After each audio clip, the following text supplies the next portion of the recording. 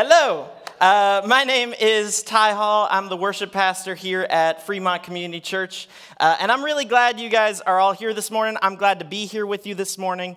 As the worship pastor, I was actually just talking with my friend Nick during the community time.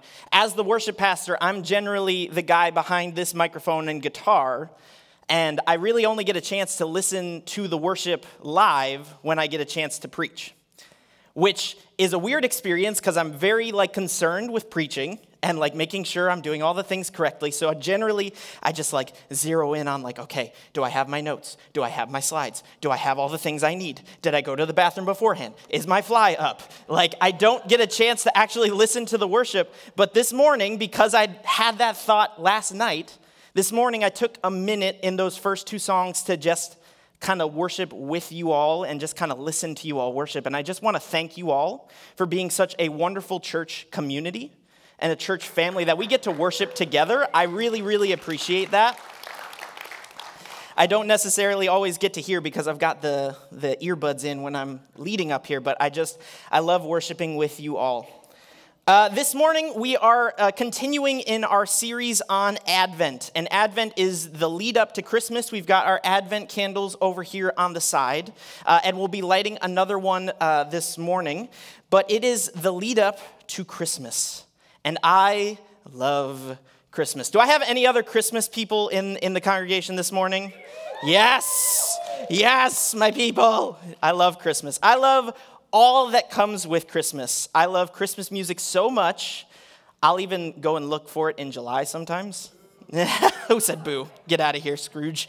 I love Christmas movies. Everything from the claymation ones to Elf. I love Christmas cookies. I love Christmas dinners. I love peppermint everything. I love Christmas. And I will not take this flannel slander of apparently you only need to wear red flannel. I'm wearing blue and purple flannel, and that counts. I will not take this flannel slander. So if you're wearing flannel, I stand with you. I'm also really excited to preach this morning in our current series. We're in the middle of our series of Advent, but we're actually studying Advent through the book of Hebrews. And Hebrews is one of my favorite books in the Bible. I took a whole class on it when I was in college. It's very dense and very chock full of lots of Old Testament detail and New Testament connections. So the fact that we're in one of my favorite seasons of the year, and we're studying one of my favorite books of the Bible, I'm a very happy camper this morning. But before we jump into the meat of my sermon, would you all please pray with me as we open up God's Word? Heavenly Father, we thank you for this morning. God, we thank you for the opportunity to gather together to worship you with song and with community and with your word. And God, we just pray that you would open our eyes this morning. God, we thank you for all that you've already taught us through these first 3 weeks of the book of Hebrews. And God, we ask that you would continue to illuminate your scripture for us so that, God, we can learn who you are more. God, that we can draw closer to you. God, open our eyes, open our ears, soften our hearts so we can hear what you have to say for us this morning. We pray all this in your name. Amen. So, we're studying the book of Hebrews, as I said, and as Pastor Eric and Adrian have said in the last few weeks, this is a very dense book. Last week, Pastor Eric talked about Jesus as our high priest, part of a priesthood, and in ancient Jewish culture, this was a person who mediated for and represented the people of God to God. This was a key role in ancient culture, and the writer of Hebrews wants to point out that Jesus is the best version of that high priest. He breaks every barrier between us and God. He mediates for us. He prays for us. He represents us to the Father. Jesus is the best high priest. And the week before that, Adrian preached on the invitation to the promised land that we have through Jesus, an invitation that was better than what Moses had. Again, better. Jesus has a better invitation, an invitation into true rest. And then back all the way in November, Pastor Eric opened up our series with Hebrews chapters 1 and 2, recognizing Jesus as the Word of God made flesh. Jesus being the best representation of who God is. There's this theme for the whole book of Hebrews, that Jesus is better. The unnamed author of the book is really trying to drive home the point that these things are good, but Jesus is supreme to all of them. You can break it down into the simple phrase, that's good, this is better. So to get us into that headspace, I've got some fun examples for us this morning. I'm not a soda drinker, but I've heard Pepsi is good. I've heard Coca-Cola is better. Okay. I love baked potatoes. Put a little butter on there, a little salt, But you know what's better? Loaded baked potatoes. Cheese, bacon, sour cream, come on now. The first 3 movies of the Star Wars trilogy, the prequels, I will say as a young millennial, I love these movies. These are good. I have to admit, the original trilogy is better. Corey's clapping real loud for that one. I love a good milkshake of any kind. Vanilla, chocolate. You give me like a simple milkshake that you can make at home, that's a good dessert. You know what's better? A milkshake with like 7 different kinds of dessert on top of it. That is better. My sweet tooths in the crowd are like, yes! Ray Allen and LeBron James.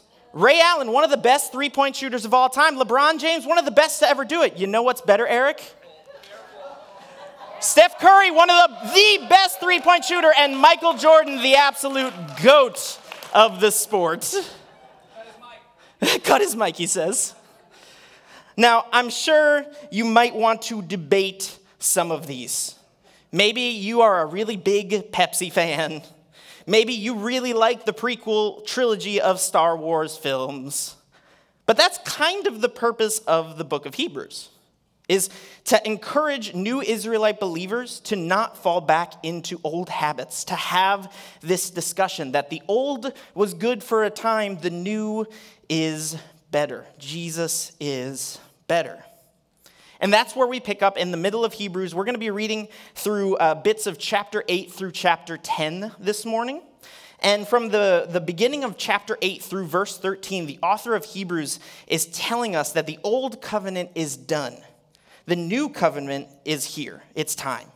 The old covenant that the Israelites were a part of involved a temporary space for worship called a tabernacle, and then a more permanent space for worship called the temple. There was an order of priests, including the high priest that Pastor Eric talked about last week. And there were many practices and rituals that took place, including multiple types of animal and harvest sacrifices. But the author ends this section of Hebrews with a quote from the book of Jeremiah, chapter 31, and then a quick summary of these verses at the end. So we're going to read from Hebrews chapter 8, but just for context, this passage of Scripture is quoting Jeremiah 31. Here's what it says. The days are coming, declares the Lord, when I will make a new covenant with the people of Israel and with the people of Judah. It will not be like the covenant I made with their ancestors when I took them by the hand to lead them out of Egypt. Sorry, I had to split this into 2 slides, and so I'm making sure I didn't. Here we go. Because they did not remain faithful to my covenant, and I turned away from them, declares the Lord. This is the covenant I will establish with the people of Israel. After that time, declares the Lord, I will put my laws in their minds and write them on their hearts. I will be their God, and they will be my people. No longer will they teach their neighbor or say to one another, know the Lord, because they will all know me, from the least of them to the greatest. For I will forgive their wickedness and will remember their sins no more. And here's the summary that I was talking about in verse 13. By calling this covenant new, he has made the first one obsolete, and what is obsolete and outdated will soon disappear. All of these things that are wrapped up when it comes to the old covenant are no longer the same. What once was necessary is no longer needed. The writer calls them obsolete and outdated. It's time to upgrade. So if this old covenant is done, what's taking its place? The old covenant served a purpose. It allowed the people of Israel to interact with God. So how does the new covenant do this? Well, let's take a look at how the old covenant interacted first, and then we can see where we're going with the new. Last week, we talked about the high priest. One of the main responsibilities of this high priest was to mediate between God's people and God. Once a year, the high priest would enter a place called the Holy of Holies, a space where God's presence was said to dwell. In order to enter this space, the high priest would need to make a sacrifice for the sins that he had committed. In order to be this close to God, the high priest needed to be blameless, without sin, without evil. Not such an easy task, considering that all humans make mistakes every single day. So, a price had to be paid. The result of committing sin is death, and so an animal would be sacrificed in order for the priest to enter the Holy of Holies. Pastor Eric talked about this way more in depth last week, and so if you missed last week's sermon, I'd encourage you to go back to our website or our YouTube channel and find that sermon for a deeper dive into the role of the high priest and how Jesus is the best version of that. Today, we're going to focus on the sacrifice portion of this interaction, though. To start, we have to ask a few questions. Why was there a sacrifice happening in the first place? Did a sacrifice have to be made? Why did God choose to set up a covenant with animal sacrifice as such a key part of it? You could almost do a whole sermon on just the Old Testament side of this conversation. But here's the important thing to note. God wanted his people to take sin seriously. This was something that was costly, and we'll get to that in a second. But he also met the Israelites where they were in their context. In the ancient world, animal sacrifices were a more common occurrence than we'd probably like to think about. And so when this shows up in the covenant with God, the ancient Israelites would not necessarily be surprised. And it would actually seem maybe a little familiar to them based on what they were seeing around them. Now, why was sacrifice an element that was added in the first place? Well, since almost the very beginning of the Bible, we see that sin or evil is in the world. This sin exists inside of all humanity and all of creation. At times, we can look out at the world and say, there's so much evil out there, or we can look at other people and say, there's so much evil over there, but the same root of that evil lies inside of all of us. Again, God wants us to take sin seriously. Romans 6:23 says that the wages of sin is death. With all of this in mind, then, we see the animal sacrifices come into play in the Old Testament. Regularly, Israelites would bring an animal of value to the altar, and it would be killed to offset the punishment that was deserved. And this wouldn't be just any animal either. As I said, sacrifice was meant to be costly. This was an animal that represented either food or money, oftentimes both. The animal itself was a monetary and physical sacrifices. These were raised for work or for sale, and taking a piece of your livelihood for a symbolic sacrifice was supposed to feel like a sacrifice in more than one way. On top of that, there was the physical act of sacrificing an animal. I won't spend too much time on the details and specifics of that, but even just the 5 senses observing an animal sacrifice was a brutal experience. This was not something to take lightly. In the Bible, you'll find an almost unsettling amount of talk about blood, but the blood was symbolic. And it's not necessarily a symbol we use all the time in the modern day, but blood was a symbol of life. The blood of the animal was a symbol of the life that was lost due to the sin in our lives. So, if you were an ancient Israelite, you'd be born into a culture where these animal sacrifices were happening for generations. You would participate, your parents would participate, your grandparents, your great-grandparents, your great-great, and so on, and so on, and so on. And the ideal situation would be that the cost of an animal sacrifice would allow people to turn a leaf, to turn a new page in a sense, repent and turn around.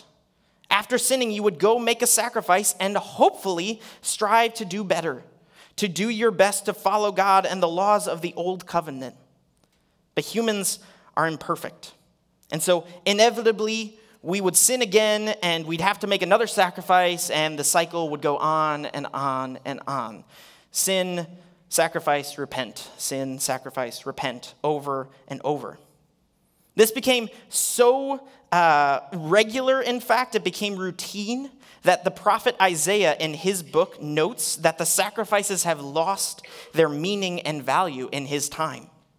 Isaiah goes on this huge, awesome rant against Israel in the start of his book, but one of the highlights comes from verses 11 and 13. It says this: "The multitude of your sacrifices, what are they to me, says the Lord? I have more than enough of burnt offerings of rams and the fat of fattened animals. I have no pleasure in the blood of bulls and lambs and goats. Stop bringing meaningless offerings. Your incense is detestable to me." These offerings have lost their meaning to the people of Israel. This is from one of the major prophets speaking to God's people on God's behalf, and he is not playing around. God's not taking joy in these sacrifices. He didn't create earth and humanity and then forget, oh man, I should have created a system where I got a lot of animal blood. No, this was not something that God was looking forward to. It was needed for a time, but obviously this is not something God intended. Isaiah is actually a good connector, though, between the old covenant and the new. He saw the terrible state that the old covenant had fallen into and the lack of meaning that it held for the nation of Israel. At the time, he saw all this, but he also foresaw a king coming that would deal with the sin of God's people, but not from the place of power, not from the place of majesty like a king would, but he would come to serve and eventually and ultimately suffer for the sins of God's people. Throughout the book of Isaiah, you'll see this mention of a suffering servant. That is the answer to this problem that Isaiah sees. Fast forward then to the life of Jesus of Nazareth. The Son of God steps down from heaven, becomes fully human, fully God, and he then goes on to do something humanity has never done. Lives a totally perfect, sinless life. So he doesn't need any animal sacrifices. There's no need for the death that has plagued humanity from almost the very beginning. But when the people call for his death, he does not resist. In fact, he laid his life down for us. People who had sin living inside of us. He died on a cross for us. There's this incredible amount of parallels drawn between the sacrifices described in the Old Testament and the sacrifice of Jesus. If you've ever heard of Jesus referred to as the Lamb of God, this is where a lot of that imagery comes from. Lambs were often used as sacrifices for sin. And they were young, they were blameless. There was nothing that the lamb had done, but they were still sacrificed for someone else's punishment. And Jesus was perfect, was blameless, but still died for someone else's punishment. These parallels, though, this is not an accidental thing. This is done on purpose to connect the old to the new. The same price was being paid, but the payment was different. This was not just an animal. This was the perfect Son of God. The author of Hebrews notes this difference in chapter 10, verses 13 through 14. They say this: "The blood of goats and bulls and the ashes of a heifer sprinkled on those who are ceremonially unclean sanctify them so that they are outwardly clean. How much more then will the blood of Christ, who through the eternal Spirit offered himself unblemished to God, cleanse our consciences from the acts that lead to death, so that we may serve the living God?" The original sacrifices are good for what we needed them to be, but the sacrifice of Jesus is better. It is, in fact, perfect. As I mentioned before, the animal sacrifices had to happen regularly, over and over. Individuals would go with their families to make sacrifices on their own. The high priest would make regular sacrifices for God's people as a whole, and then he still had to make regular sacrifices to do things like go into the Holy of Holies. But Jesus sacrificed himself once, and it was payment for all people for all time. This new covenant is superior to the old in every single way. There is no argument to be made here.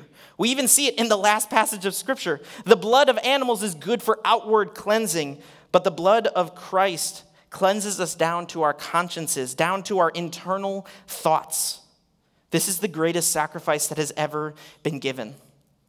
The author of Hebrew notes that the Old Covenant is actually an inferior reflection of the New Covenant.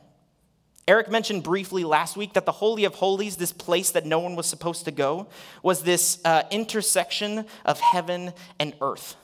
One place full of sin and pain, the other completely perfect in every way. And this perfect nature was closed off to most of humanity except for one high priest once a year.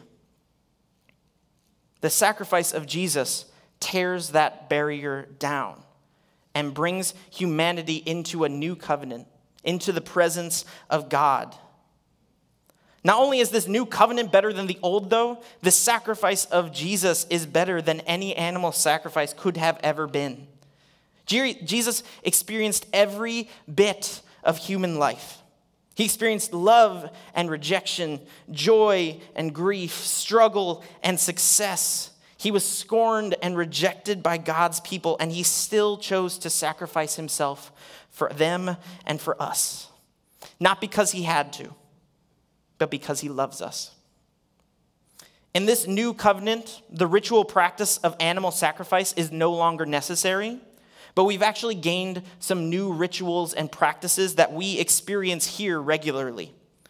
We celebrate baptism here. That's part of the new covenant. This is a symbolic representation of the sacrifice of Jesus. We are dead to sin that is living inside of us, and we are alive in Christ. And this is actually one of the reasons why we practice baptism by full immersion, by dunking someone completely under the water. When someone goes completely under, that is meant to represent them being dead to their sin completely. And when they come back up from under, they are alive, they are a new creation, part of the new covenant, this symbol. One of our other regular sacraments is communion. We celebrate communion once a month, and this is a reenactment of the Last Supper that Jesus shared with his disciples before his sacrifice on the cross. He used this meal to tell his disciples what was about to happen and used the food itself to portray his death as a sacrifice in ways that they would understand. And today, we remember that sacrifice and participate in the meal that the original disciples of Jesus shared. All of this, what does it mean for us today? This new covenant that we are all a part of, this Advent candle that we're going to be lighting today is the Advent candle of love. This immeasurable, perfect love that is shown to us. We are a part of the new covenant here today. We're going to sing a new song this morning, and it's written by a group called The Porter's Gate. And it's honestly one of my favorite worship songs recently. The song is called Christ is Lower Still, and if you look up the song on YouTube, you'll hear one of the members giving a bit of a background to why they wrote the song. And I just kind of want to paraphrase their explanation of it because I think it's important for this morning. This group took their inspiration for the song from a statue made by an Italian sculptor, Guido Giletti. And in 1954, Giletti made a bronze statue of Jesus with his arms raised up. But rather than installing this statue in a church or a museum for all to see, it was installed at the bottom of the sea off the coast of Italy. Now, since then, 2 other statues have been made using the same cast, but all have been placed at the bottom of the ocean. Why? Well, if you think of this idea of Jesus reaching up toward the heavens, in order to see this piece of art, you need to get some scuba gear. You've got to go down. You have to swim down, down, down into the bottom of the ocean. And the further down you swim, the closer you are to seeing Jesus with his arms outstretched to you. And there are plenty of songs that are written about finding God at the top of the mountain. about seeing God in the victory and claiming the victory that he has and knowing that he is victorious. But there aren't as many songs about finding Jesus in the depths of our lives. But he is there, just as truly and as fully in both places. I believe the chorus to this song, the words that we sing, are important for our series in Hebrews. The song says this: "Let the King descend, living word made flesh. Lift this heavy heart to your throne, O God. In your wounds I find room for all of mine. When from grace I fell, Christ was lower still." Even those first two lines are talking about the Christmas story. Living word made flesh, that is Emmanuel, God with us. Lift this heavy heart to your throne, O God. That is Jesus acting as our high priest, mediating for us, lifting our burdens to the throne of God, finding room for our pain inside the pain of Christ and his experience, knowing that he has been there. And then when I eventually fall, as part of being human, when we fall from grace, you know who's there waiting for us with open arms? Jesus. And he doesn't love you any less. Ultimately, all of this brings us to our Advent candle for this morning. And I'm actually going to invite the band back up as I close. We're going to sing this new song this morning, and we're also going to sing a traditional Christmas song called O Come, Emmanuel. Both of these songs representing the love of God in such clear ways that Christ is with us. He knows our pain. He knows our suffering. And even when we make mistakes, he loves us. There is no more perfect act of love than the life, death, and resurrection of Jesus. This love is immense, and it's bigger and more full than we could ever imagine.